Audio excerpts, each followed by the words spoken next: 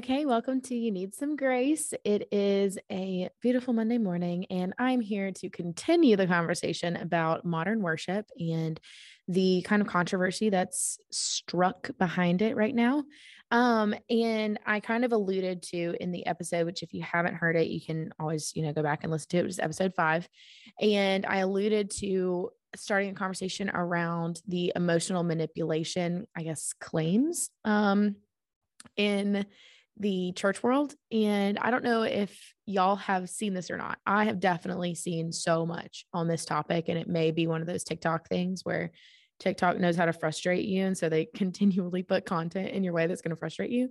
But yeah, that's exactly what I've been seeing on TikTok when I wasn't fasting from it, which I am currently. So haven't seen it recently, but I think it is just such an interesting topic. I can see some people now.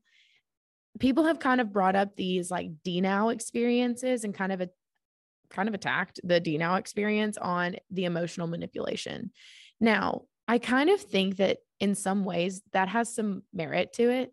I think whenever you pack a bunch of very vulnerable and emotionally, honestly unstable middle school, high schoolers into a chapel and then gear everything towards this very emotional experience, it's very obvious in the fruit. Okay. So here's the thing. Let me clarify fruit real quick, because fruit is not what immediately comes out of it, right? Because fruit is not that quick.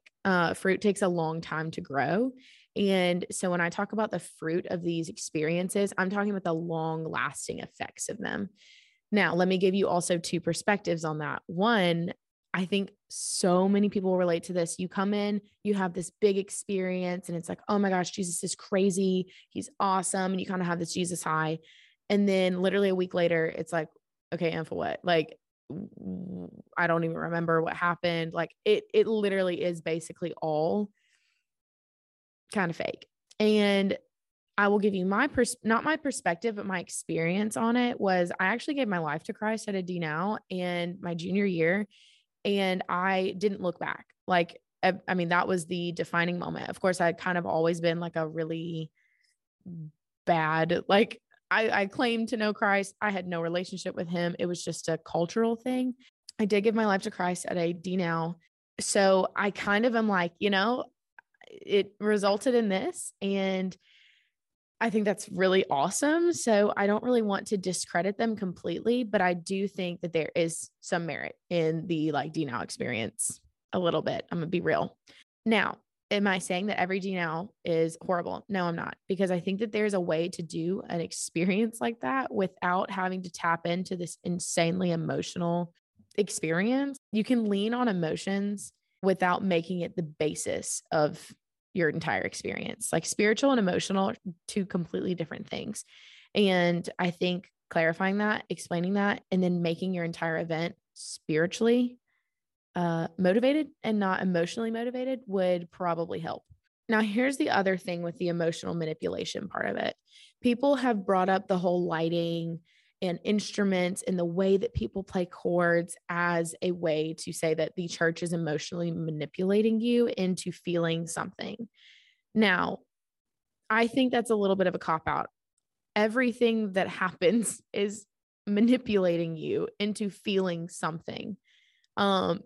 Now, I think that also is important to look at the word manipulation. That means intentional changing of direction of your thinking. Okay. That's a very loosely put together definition. But that's what I'm going after as the definition of manipulating someone. I don't think manipulation always has a malicious intent. I think sometimes it has a malicious outcome.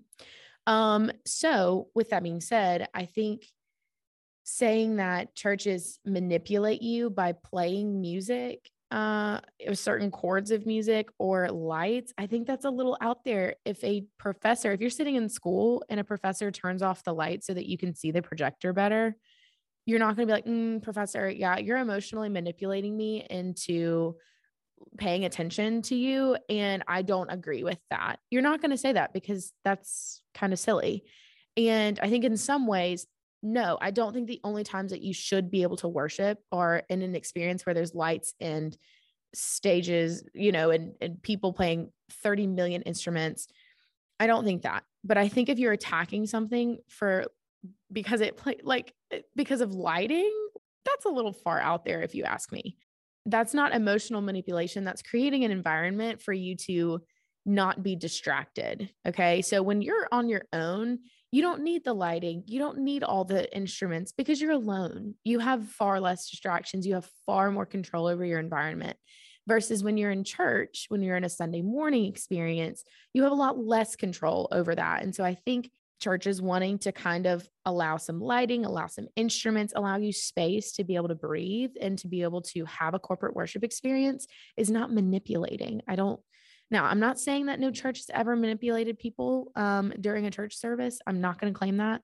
I will never, ever on this podcast claim that the church has not been responsible for some major atrocities in history. We'll never claim that, or I will never say that that's not true. That is true. But I think this one, of course, depends on the church, I think. But I think coming from my experience at my church and even some churches I've been to that I don't even agree with, but I still would not sit there and say, this is emotional manipulation. That's my 2 cents. I would love to talk more with you about this topic. So if you want to Instagram me, it's at Grace_Bodwin, Boudouin. And let's talk about it. Send it to a friend. If you're like, hey, this is interesting and I want to talk more about it, but you don't really want to talk to me, that's fine. Send it to a friend and talk with them about it. And the whole point of this is just to start conversations and to get talking about stuff, even if you have a different opinion. So we'd love to see you guys in the next episode. And just so y'all know, I am uploading regularly every Monday and Thursday. So you can always click the little notification bell and it will let you know when I upload. You can follow me on Instagram because I will most of the time put it on my Instagram story. And or just check out every Monday and Thursday.